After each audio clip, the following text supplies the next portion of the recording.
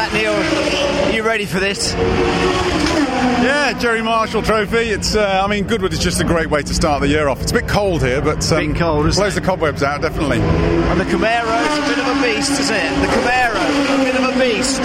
It's monstrous in a straight line, but for how good it is on the power, it's not so good on the brakes. So, but that's part of it. That's part of the beauty of it. But there's a whole different array of machinery here anyway, all with different sort of strengths and weaknesses. How much does it mean to beat some of your fellow BTCC drivers? Well, the grid is a real rogues gallery of people who we're racing against now and people who I raced against 10 years ago in super touring, so it's always good to clash horns with a few of them. David Clark's put you in a fairly strong position, I think 4th on the grid. Yeah, David's going first, obviously 2-driver race, exactly.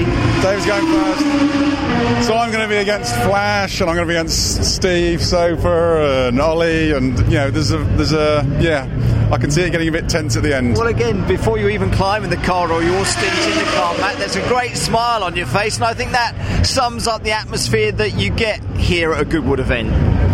I mean, that's the first time what I noticed when I came to Goodwood for the first time.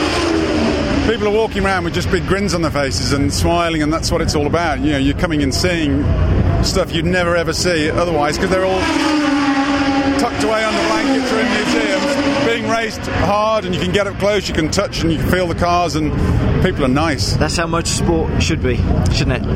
Absolutely. Exactly. And you can get up close. It's not this you're half a mile away from a Formula 1 grid or anything like that, but it's proper. Fantastic, Matt. Enjoy the race. Thank you so much. Thanks, Mike. Thank you.